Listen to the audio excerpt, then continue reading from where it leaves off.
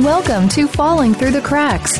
Feel alive and thrive with Dr. Rebecca Risk. Do you ever feel that even though nothing seems seriously wrong and you pass all the medical tests, that you still feel that your health, pain, and fatigue are completely out of control? It doesn't have to be that way. Listen to the tips and suggestions given on our program today and take back control of your health. Now, here is Dr. Rebecca Risk.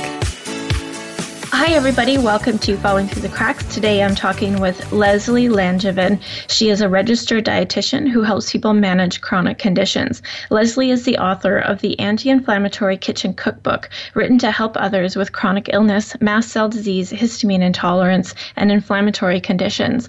Leslie, welcome to the show. Thanks so much for having me. So what inspired you to put this book together? Yeah, it was basically my own journey into a mast cell disorder. So when I turned 30, it was kind of my turning point. I'd been getting sicker and sicker over the year prior to that, and I started having anaphylaxis every day. And I was like, oh my God, I don't have allergies. What's going on? So I ended up being diagnosed with this mast cell activation syndrome, which is a histamine-related condition where your cells just kind of go crazy and your body dumps massive amounts of histamine into your system. So as a dietitian, I kind of knew that foods have histamine in them, but I'd never followed a histamine-restricted diet. And so I started doing research just out of my own chronic illness, basically, because there's really not much information on the market, especially not in a print form. So my goal was to create a guide for others to use diet to help with other histamine-related conditions, including mast cell activation, which is a really severe histamine-related disorder as well. So can you tell us what mast cell activation is? Yeah, so everyone has mast cells pretty much all over your body. They're really important. These little cells release histamine. So there's various triggers. It could be food, it could be heat, it could be stress, even travel or exercise. So when your mast cells release histamine, they also dump out inflammatory molecules as well, like cytokines are one people are pretty familiar with that cause inflammation and pain. And so when you have this kind of dump of histamine and inflammation, you get some pretty funky symptoms. So it can be anything from allergy symptoms like a runny nose all the way up to anaphylaxis, like my case.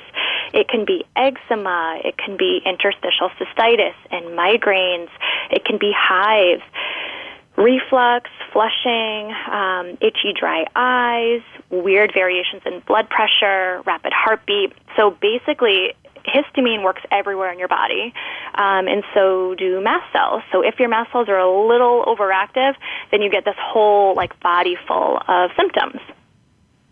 So in your book, you talk about histamine intolerance and mast cell activation. So what's the difference between the two?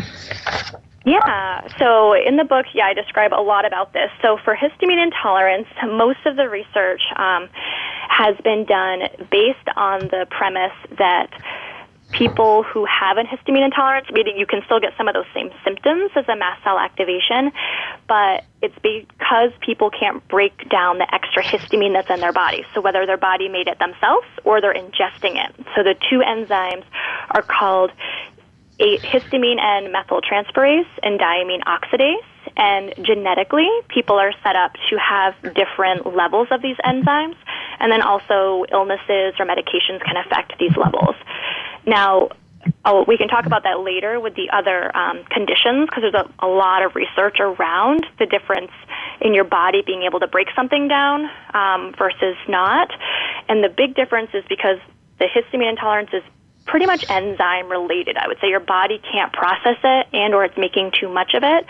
And the mast cell activation is really you just have more mast cells all over your body and they're way overactive. So they're constantly releasing excess histamine. Does that give you a good explanation? Yeah. So, I'm thinking of this in terms, I'm going to go a little bit off topic of your book, but because you don't talk about Lyme disease. And this is part of my history. And histamine intolerance wasn't talked about when I was diagnosed, but it was definitely part of my journey. And, it seems to me that when we get really sick or when we get sick, we just end up having a lot of things that that can happen in our bodies. And this for me was definitely one of them, triggered by the Lyme and by a chemical exposure. Mm-hmm. Yeah, chemical exposure is actually something that's not well studied, but when you listen to patient stories with a histamine disorder, chemical exposure does come up a lot, but that's where the research is lacking. There really isn't a lot of things saying if you're exposed to this chemical, or it's really a big mix of, I would say, environmental, whether it's a chemical exposure or your own, genetic makeup, the medications you've ever taken. It can even come down to your microbiome, like how healthy is your gut, because even an unhealthy microbiome can affect how much histamine is created or broken down in your body. So I think I kind of agree, it's a big combination of factors.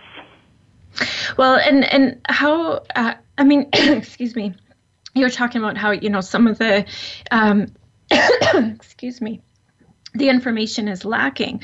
So do we understand exactly what's causing this?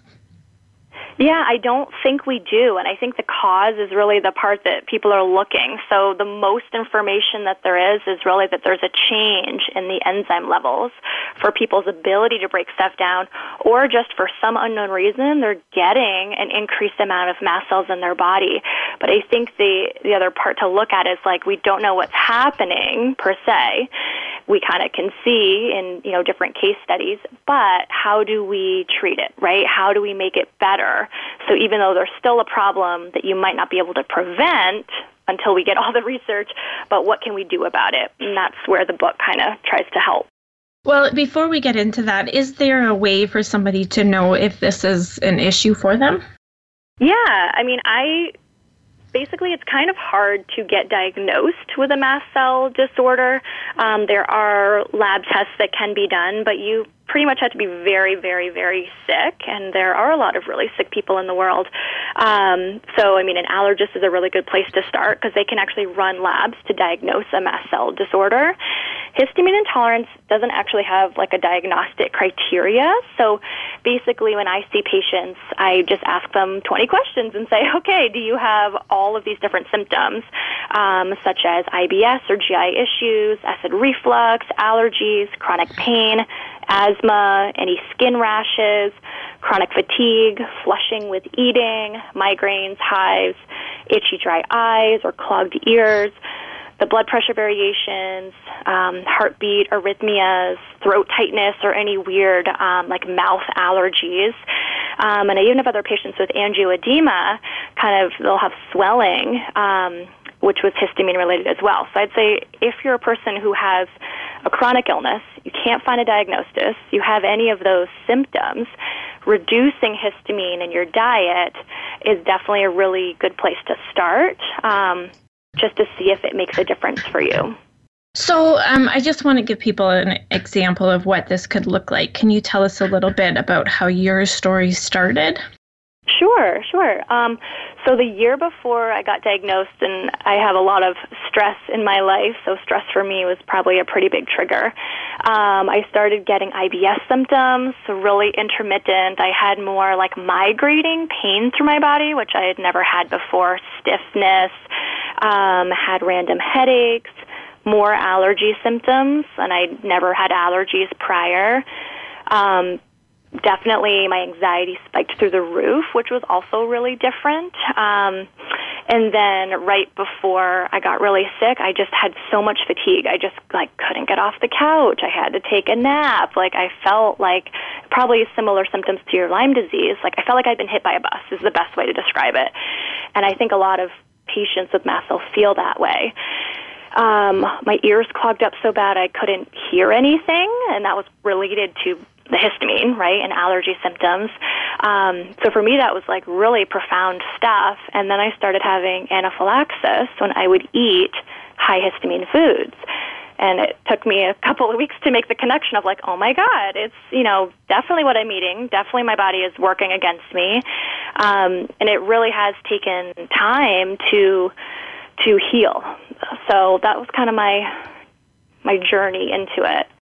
Well, I actually think this is more common than what we are giving, it press for. I think it's just it's not known very well. You know, when I went through my sickest years, I worked in an office that was off-gassing, and I was there for well over a year, and that's when I became bedridden, and I became anaphylactic to a lot of foods, and suddenly couldn't eat.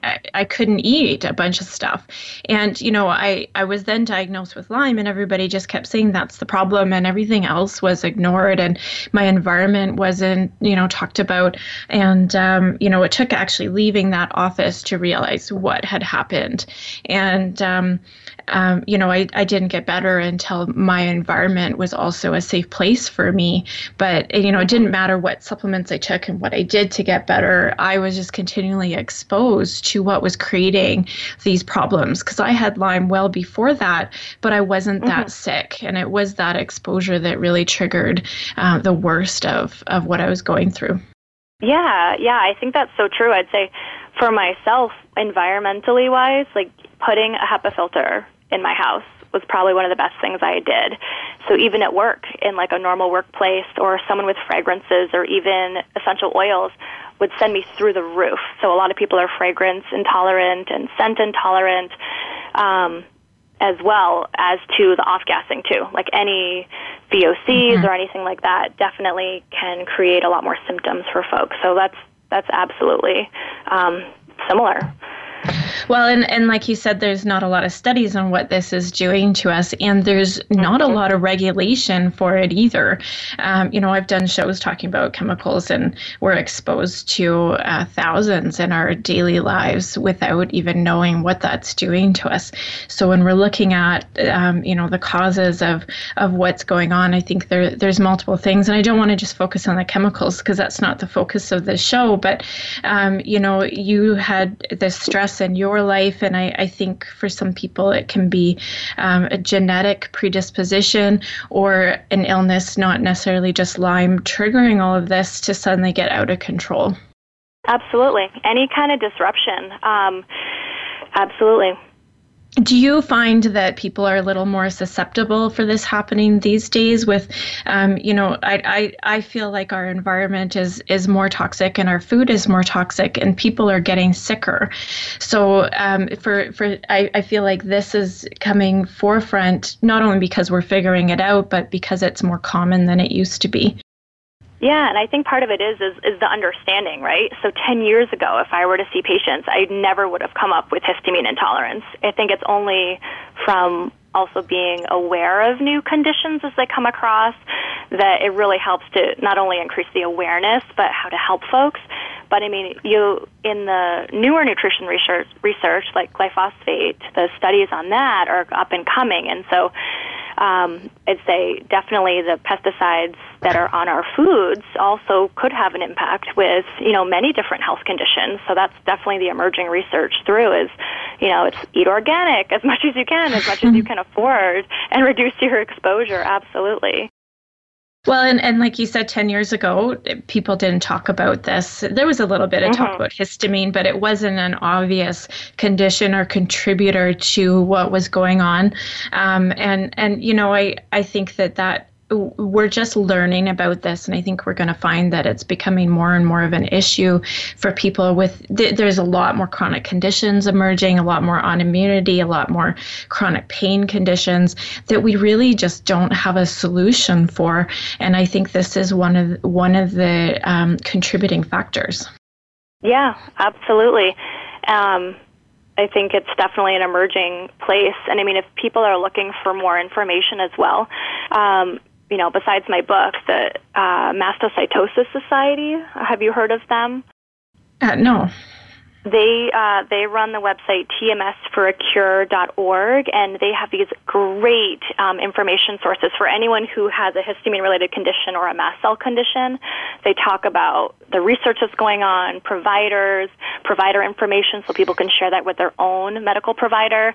And then there's great infographics for patients themselves saying like, hey, if you have all of these things, these are signs of mast cell disease, a chemical, sensitivity, can't tolerate fragrances, can't tolerate heat, get hives. Like they have this nice like infographic. So they do a really good job just for overall information, and it's really well done and evidence-based, which is really great.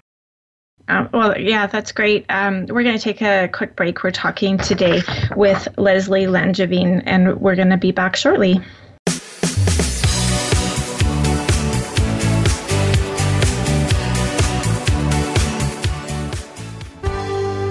Your life, your health, your network. You're listening to Voice America Health and Wellness. Healthcare has been a major part of news stories today, with one thing that has been consistent: inconsistency. Both healthcare providers and patients have to work around and get used to a constantly changing set of rules and issues. Nurses have historically been left out of this decision-making. Listen to Once a Nurse, Always a Nurse, Exploring the World of Nursing with host Leanne Meyer. Health professionals, we invite you to share your ideas and experiences while listening to experts in various areas of nursing. Listen Mondays at 1 p.m. Eastern, 10 a.m. Pacific on Voice America Health and Wellness. Everything is energy. It's all connected. Your energy can be seen as the foundation for your life and impacts all areas of living.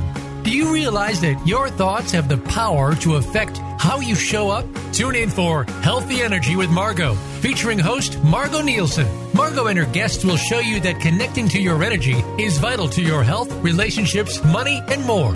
Listen live every Monday at 12 noon Pacific Time, 3 p.m. Eastern Time on the Voice America Health and Wellness Channel.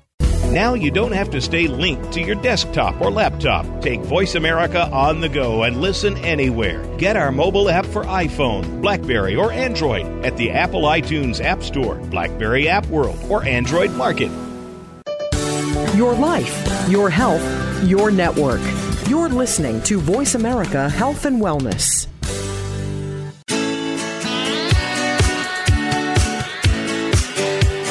You are listening to Falling Through the Cracks with your host, Dr. Rebecca Risk. To reach the program today, please call in to 1-866-472-5792. Again, that's 1-866-472-5792. You may also send an email directly to Dr. Risk. The email address is anantacalgary@gmail.com. Now, back to Falling Through the Cracks.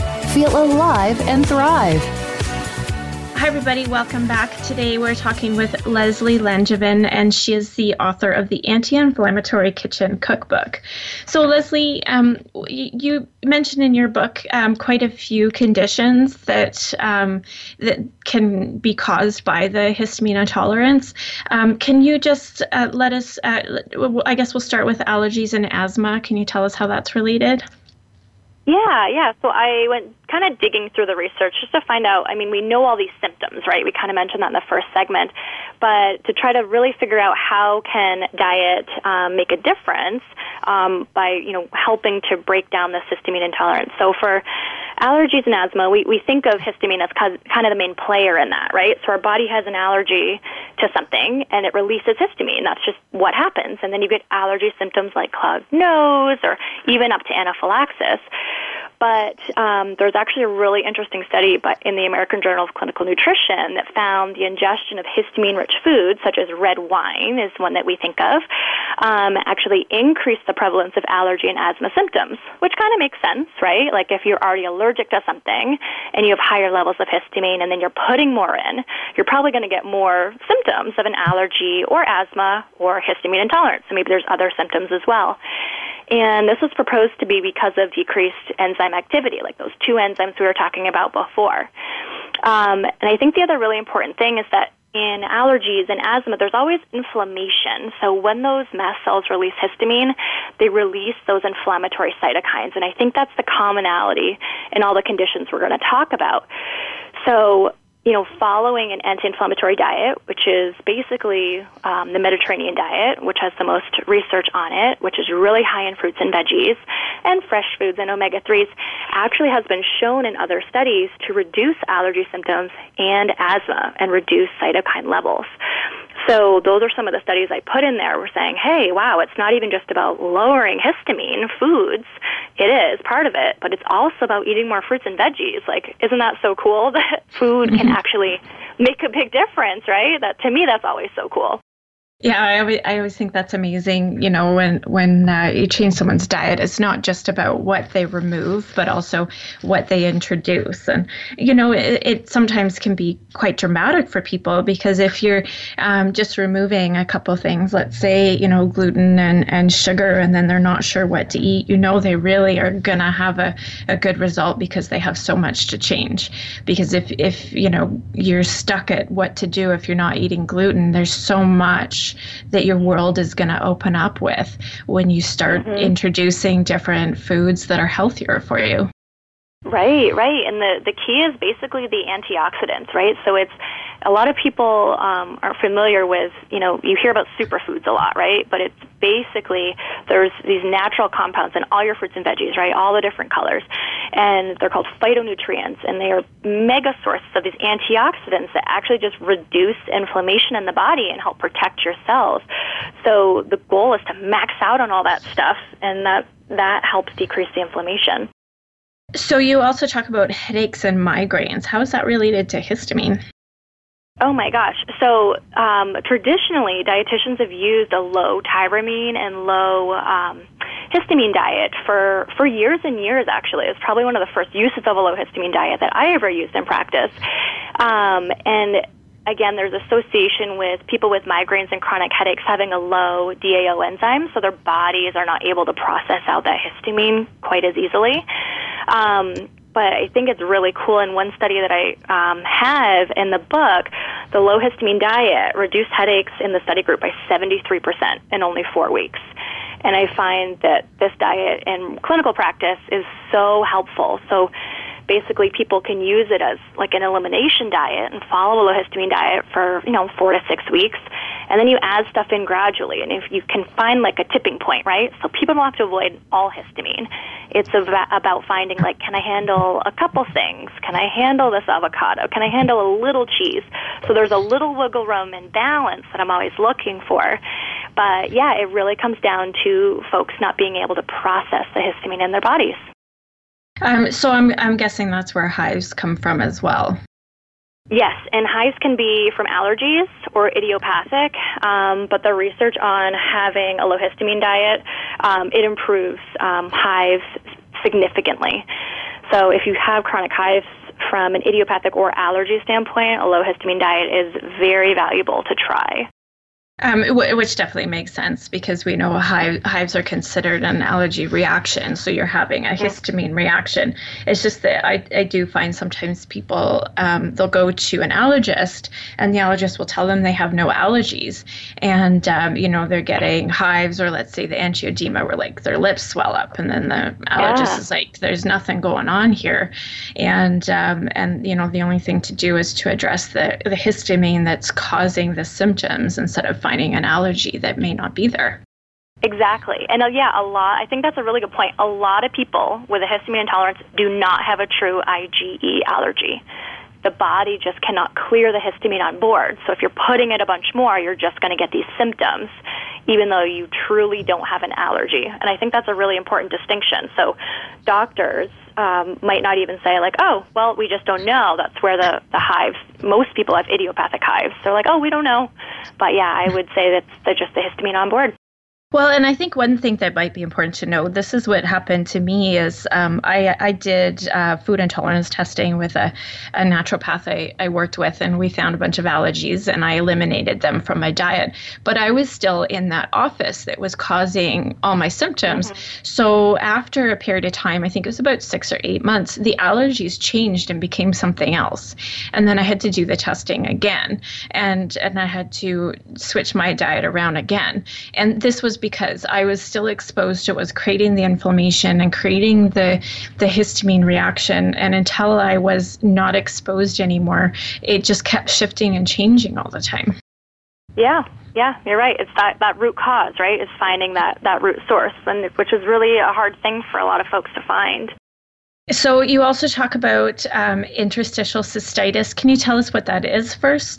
Yeah, so interstitial cystitis is basically a chronic inflammatory disease of the bladder, and the mast cells affect this directly. So they can either cause it or make it worse. So it really just causes a lot of pain, pain just in the bladder region, or pain with urination, pelvic pain, which is not a nice thing for people to have.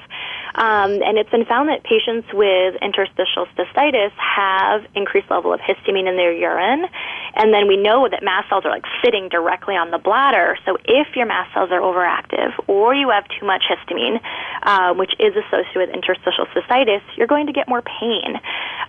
So it's actually really cool. There were 2 studies using one of the most common mast cell stabilizers called cromolyn sodium, and then another one done with quercetin, which is a bioflavonoid natural mast cell stabilizer, and they both showed improvements for interstitial cystitis patients. So, decreasing histamine in diet would be a really good first step for that as well. Well, in interstitial cystitis, it can be pretty uncomfortable, and often pain medication doesn't work, and people are left, very uncomfortable. And it's nice to know that there is something more that they can do aside from some medication to cover up the symptoms and hopefully heal from it as well. Right. It's just about those funky mast cells and getting them to calm down. So we do talk about some mast cell stabilizing foods, like functional foods that work as well in the diet, but we'll get to that in a little bit.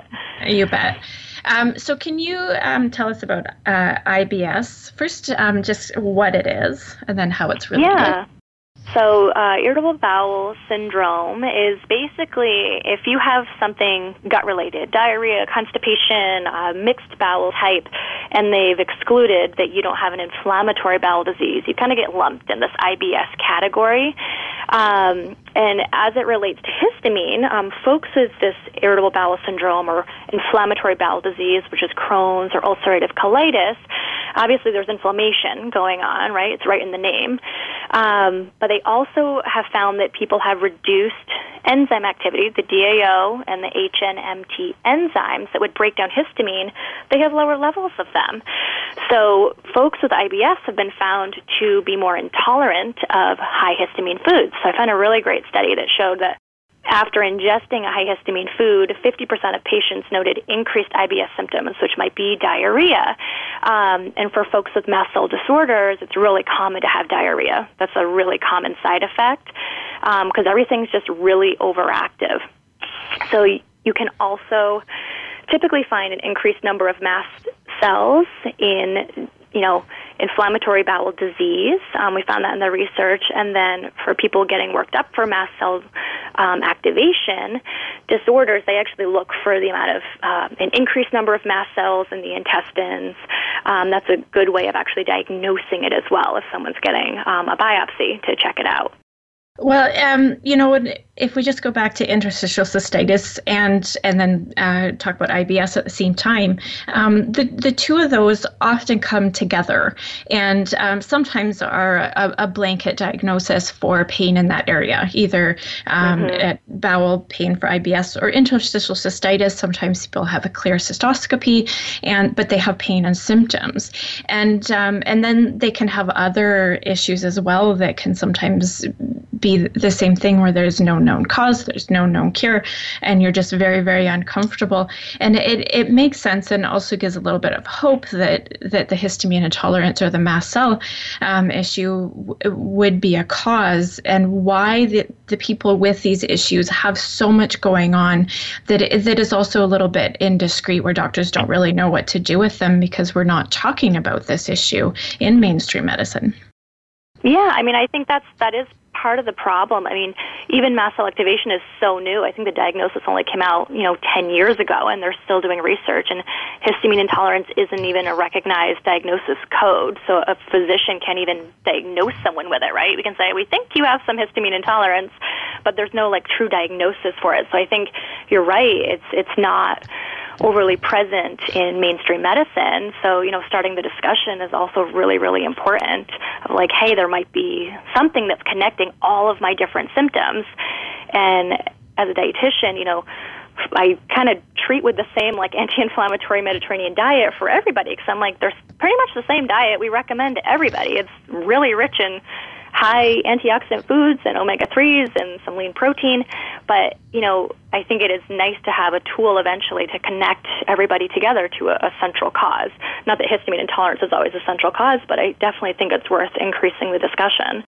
Well, and what I mean, for example, for me, it wasn't a central cause. It was caused by the Lyme and the chemical exposure, but it was a main aspect of what was happening. And if people talked about it back then, I could have had more help with my symptoms and gotten them more under control if I had known what to do about what I was experiencing. But because no one talked about it, it was very difficult for me to do so. So the nice thing now is that we've got books like yours and more information out there about this. So people, a lot of people with IBS, interstitial cystitis, chronic migraines, all of those things, they're kind of stuck if pharmaceuticals don't work for them.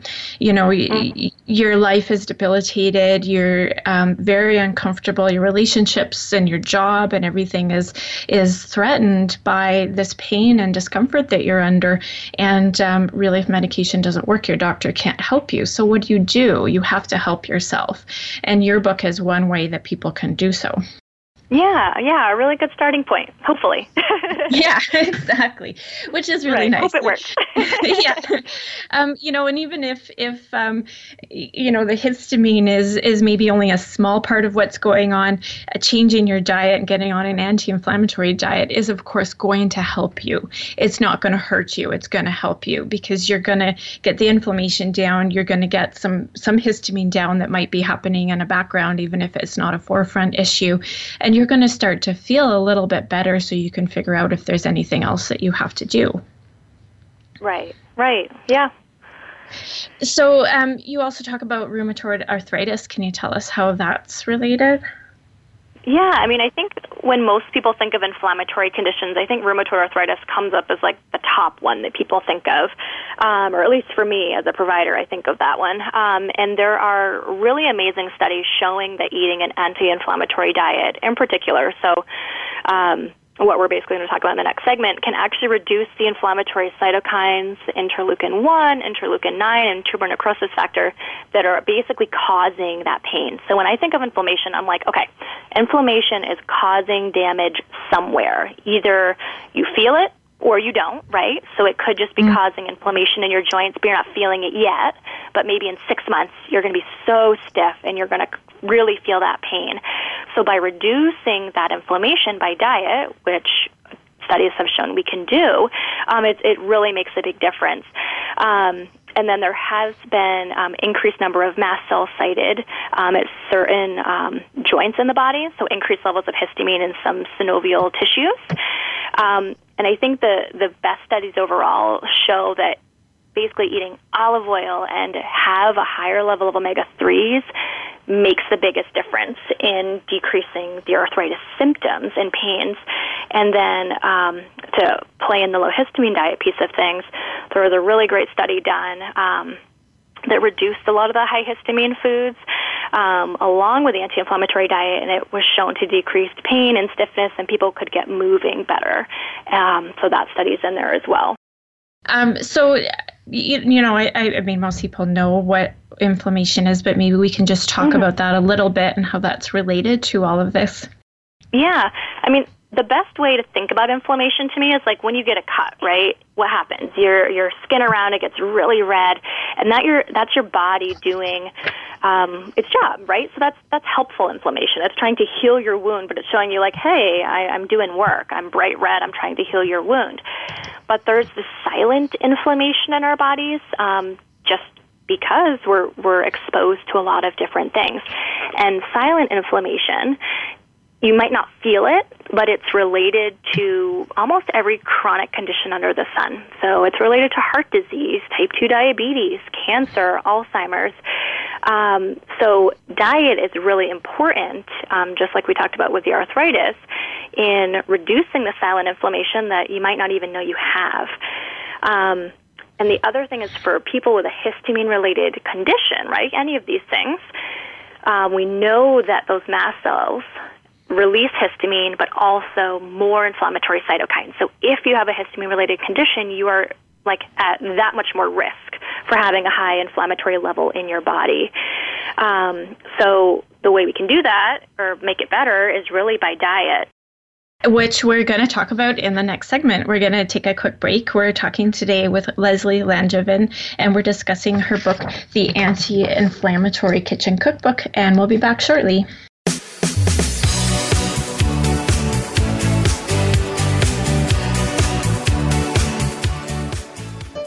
Opinions, options, answers. You're listening to Voice America Health and Wellness. Explore the power of natural healing with Howard Strauss. Join us each week for an informative program that'll help you learn effective healing methods using natural remedies. Howard's guests include top researchers, authors, and experts who will share their views on a variety of natural products and healing methods that really work. Tune in to The Power of Natural Healing with Howard Strauss, Mondays at 11 a.m. Pacific Time, 2 p.m. Eastern Time on the Voice America Health and Wellness Channel. Addiction can affect our relationships, our families, our home, and work lives, but most importantly, ourselves. The recovery process can do wonders in the lives of people suffering from active addiction and also for those that love them. It's not just 12-step programs, but so much more. It's learning how to live life on life's terms. If you can relate to these issues or love someone who does, start with yourself. Start by tuning in to Miracles in Recovery with host Ray Lynch, Mondays at 8 p.m. Eastern Time, 5 p.m. Pacific Time on the Voice America Health and Wellness Channel. Hope is in your corner. Have you become a member yet? Sign up now to become a member of Voice America. It's always free and easy. Plus, you get to take advantage of some great member benefits. Get unlimited access to millions of hours of on-demand content across all of our channels. Keep track of your favorite episodes, shows, and hosts in your own customizable library. Find out what shows you might be interested in based on your favorites. Plus, you get insider access with our newsletter. Membership gives you more. Sign up at voiceamerica.com and click register at the top right. Opinions, options, answers. You're listening to Voice America Health and Wellness.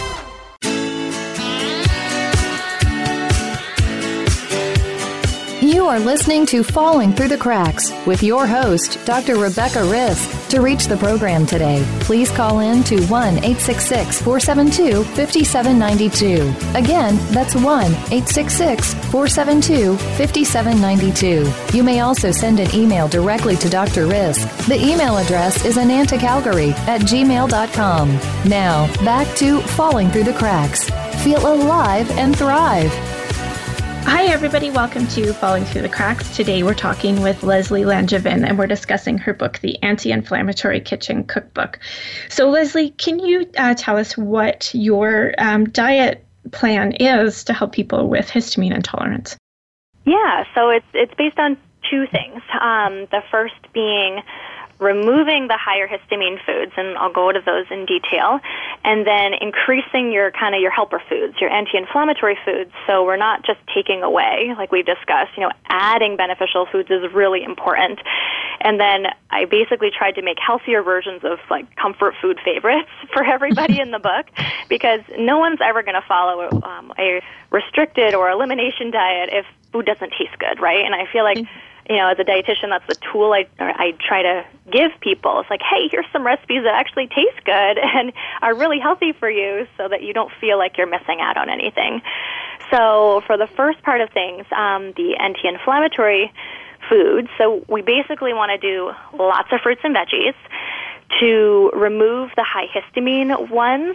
So tomatoes are high in histamine, avocados, so these are healthy foods, right? Spinach, red beans, soy, citrus, raspberries, strawberries, and bananas. Those are kind of the big ones on fruits and veggies that we cut down, and citrus, of course. So pretty much every other fruit and veggie, we want to be eating a good amount of them, like 9 to 13 servings a day. So that's half a cup cooked or 1 cup raw. And in the book, it's basically just tons and tons of veggies, kind of in many different forms, and even hidden in like a sweet potato donut, right? So there's good ways to hide healthy foods. It did focus on gluten-free, so use a lot of whole grain, gluten-free foods like brown rice and quinoa, brown rice pasta, oats. So whenever I make a baked good, I always use half ground oat flour, not only just because it makes it taste better, but it adds more nutrition, right? It adds more fiber, and it helps to keep the glycemic index of anything we're baking a little bit better on our bodies. We want to be eating some lean protein like chicken breast and eggs. If you tolerate them, eggs are kind of a gray food. Sometimes people don't tolerate them, so you have to watch yourself. And then fresh fish. And make sure that the meats are not mishandled. That's the other big one. And they're not marinated. So we're looking for the freshest possible because any bacterial replication can increase the histamine content in the food. Nuts and seeds, some people don't tolerate nuts and seeds, from the patients that I've worked with. I tried to stick with more pumpkin seeds, chia seeds, and macadamia nuts. Pumpkin seeds and chia seeds because they're so nutritionally dense that if you can only handle a tablespoon of something in the day, I'd rather have it be really functional and really give you the nutrients that we're looking for. And then the nuts that bother people the most that I limited were like walnuts and pecans. Dairy can be inflammatory in large amounts, and on the Mediterranean diet, which is the base of this, you use dairy as a condiment, I guess is the best way to phrase it. So if you're going to drink a milk, do like a rice milk or an oat milk, and then use the condiment version like a fresh mozzarella cheese, but skip something like an aged cheddar, because any of your aged or fermented foods, those are the ones that are really high in histamine. And I'll use a little bit of mascarpone cheese in some recipes, too. Again, it's like a little condiment. And then for sugar, so our goal is to keep sugar low, and that's part of the anti-inflammatory relationship. We want to keep the glycemic index of the foods lower in the body because that can reduce inflammation. So if we're going to use sugars, and the ones I pretty much stuck with in the whole book, maple syrup. I'm a Vermonter, so I'm a big maple syrup fan. I love maple sugar as well. If you can't get that, you can use pasteurized honey or coconut sugar. And then, we're not purists, right? I'm a big 80-20 rule person. So 80% good food, 20% fun food. So if you have a little sugar, it's not the end of the world. Some people find they really don't tolerate it well. But again, the goal is to just find the right balance without making people feel too restricted. And the big limiter is basically those aged foods. So if I were to eat balsamic vinegar, it would give me significant symptoms right away. So that's just an example of a really high histamine food. So basically limit all vinegars, soy sauce, fish sauce, even coconut aminos because they're all aged, even yogurt, which is a healthy food, but it's really high in histamine, canned tuna fish or smoked fish, those are some other examples, and then those aged cheeses. So the goal is basically think of your fresh foods and think of it's basically an anti-inflammatory base, and we just kind of take out the processed aged stuff for the low histamine aspect of it. So you talk about you starting with 4 weeks. So how do you get started doing this process, and just so that people know how easy it can be? Yeah, so in the book, there's actually a guided meal plan for 30 days if you want to kind of have something laid out for you. So that's a really good way to start. I'd say definitely you would probably want to use the book because it's just going to be a great resource for all of these recipes. And so I did keep it at 4 weeks because that's the typical elimination diet period that a dietitian would use to try to figure out what's working for you. You don't want to overly restrict foods for too long, but the base of this is good food for everybody. So you can eat it forever, but I don't want to say don't eat avocados forever because we want to try them back in because it's got a lot of good stuff in it. So it's really a balancing act for everyone. So I would say try it for 30 days, and then after those 30 days, and the book walks you through a reintroduction phase, I recommend adding one food in at a time. So still keep the diet pretty clean. Don't go and eat a bunch of soy sauce and cheddar cheese all in the same day. You're probably going to feel terrible. But if you are I'm going to test out some avocado, great. Test out one food each day, and then keep a food diary so you can figure out what your symptoms are. But I did find a really amazing study as well that looked at following a low histamine diet for 6 to 12 months, and that the patients who followed the diet for 6 to 12 months, their DAO levels actually increased. So that enzyme that breaks histamine down, it kind of increased more to a normal level. So that's actually really kind of cool that you can use it as a tool to help your body just get rid of the extra histamine in your body, possibly improve your enzymatic activity so you can handle more high histamine foods eventually, but the goal is still to keep it pretty anti-inflammatory. So just eat tons of fruits and veggies and herbs and spices, right? That's the other one too. So the spices that are limited are like your pumpkin pie ones. So think of cinnamon and nutmeg. And oh man, before I got diagnosed, I was like, why am I getting hives to cinnamon? Like, it was just boggling my mind. It's food I've eaten my whole life, and I just kept getting hives. You know, that was right before I got diagnosed. So those warming spices are also really high in histamine. So those are ones to decrease. But the ones to increase are things like ginger and use onion. These are some of those functional foods that increase anti-inflammatories in the body. Other things like turmeric is beneficial, and garlic. Those are all really helpful things. So when somebody does the 30-day diet, what changes should they expect to see? Yeah, I mean, I think it would be helpful for people to write down all their symptoms ahead of time. And maybe it's not even stuff they even think about. Like, a lot of people don't think of their ears being clogged or their eyes being dry. So, like, do a full body scan and see what symptoms you have. And then if you've reduced, I'd say, a third of those on the other end, that would be a really good thing, and if not more. So I'd say, are you having less headaches? Are you having less hiving, less rashes? So it's going to be pretty specific to each person. Less fatigue. Fatigue, I think, is such a big one. So that's how I would kind of use it, is just everyone do a personal body scan and then do a before and after of how do I feel. And then when you're reintroducing the foods, what should you expect to experience if a food is an issue for you? Yeah, so I guess it's different for everyone based on what your symptoms are. So I can give you my experience when I tried adding in avocado like a month in. So mine was, I was too sick to add in foods that early on, but I would get this really crazy spider rash that would like crawl up my hand and my arm, and my gut would act up. I'd get a headache. So it was kind of like my symptoms that I would have that was telling me like, okay, we're not ready. But now I can actually handle like a quarter of an avocado, which is really amazing because it's so delicious and so good for you. So I'd say it's very specific to each person, but definitely gut symptoms are a big tell based on a lot of the research if you're going to be intolerant of something. And you said you can introduce a new food every day just to see how it's going? Yeah, I mean, I think most people will notice within 24 hours. So, I mean, if I eat wheat, that's, a really good example. So I don't have celiac disease. I don't have, you can't really get a good diagnosis for a gluten intolerance. There's not a really good diagnosis for it. I will wake up the next morning and my whole back is stiff and my hands, I can barely shut them. So for me, when I eat wheat, I'm like, okay, my body doesn't like this. I am so stiff, I can barely move. So that's why I keep gluten-free, even though I don't have a diagnosis. So I'd say there's probably a very specific symptom that everyone will notice for themselves.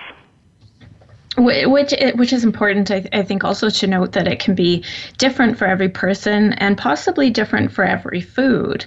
You're not going to have the same reaction to every food. So where one might upset your stomach, one might give you a rash or joint stiffness, just like you experienced. Right. I think that's actually really a good example. And like, I was exposed to cinnamon this summer and I hadn't reintroduced it because it had bothered me so much in the past. So it was kind of like a passive exposure. I didn't know it was sneaking in there, and I had downright anaphylaxis from it. So that was actually really scary. But I think the majority of folks probably won't experience that massive of a reaction. I just have a really aggressive form of mast cell activation syndrome. Well, and hopefully this doesn't become more common, and we realize what's going on, and people can get better help. But it's nice to know that there is something out there that people can do to help themselves, and it's cost effective as well, because we all need to eat. And if your food becomes your medicine, you're not spending more money, and you're going to get healthier in the long run. Yeah, and the book is really built up. So I highly recommend freezing leftovers, because then the bacteria won't grow, right? And you'll have less histamine in the foods that are aging in your fridge. So like, I will make a batch of rice or a batch of beans and freeze them up in single portions. And that's a really cost-friendly way to do it, too, versus, getting lunch out, and even cooking from scratch will save everybody money at the end of the day, too, and make them healthier.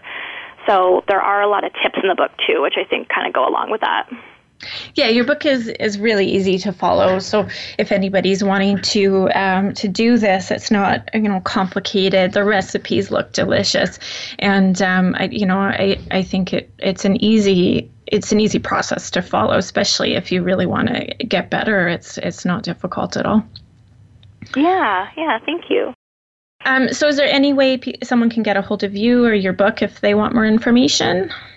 Absolutely. So I do have a website just for the book. So it's www.anti, and so it's a hyphen, inflammatory-kitchen.com. So just like how the book is spelled out. So you can contact me right through the website, and then I have a blog on there as well. And you can buy the book on Amazon or Barnes & Noble. It's available at both of those places. And then if you're looking for more food ideas, I do have an Instagram as well. And that's anti_inflammatory_kitchen. So yeah, all of that, and so people can contact me that way. Well, perfect. Thank you so much for joining me today. Yeah, thanks for having me. And if you want more information about my story and what I went through on my journey to health, you can find that on my website at dr-risk.com. Don't forget to follow me on Facebook, Twitter, Instagram, or Pinterest. Today we were talking with Leslie Langevin, and we were discussing her book, The Anti-Inflammatory Kitchen. Thank you so much for listening, and be sure to make today a great day.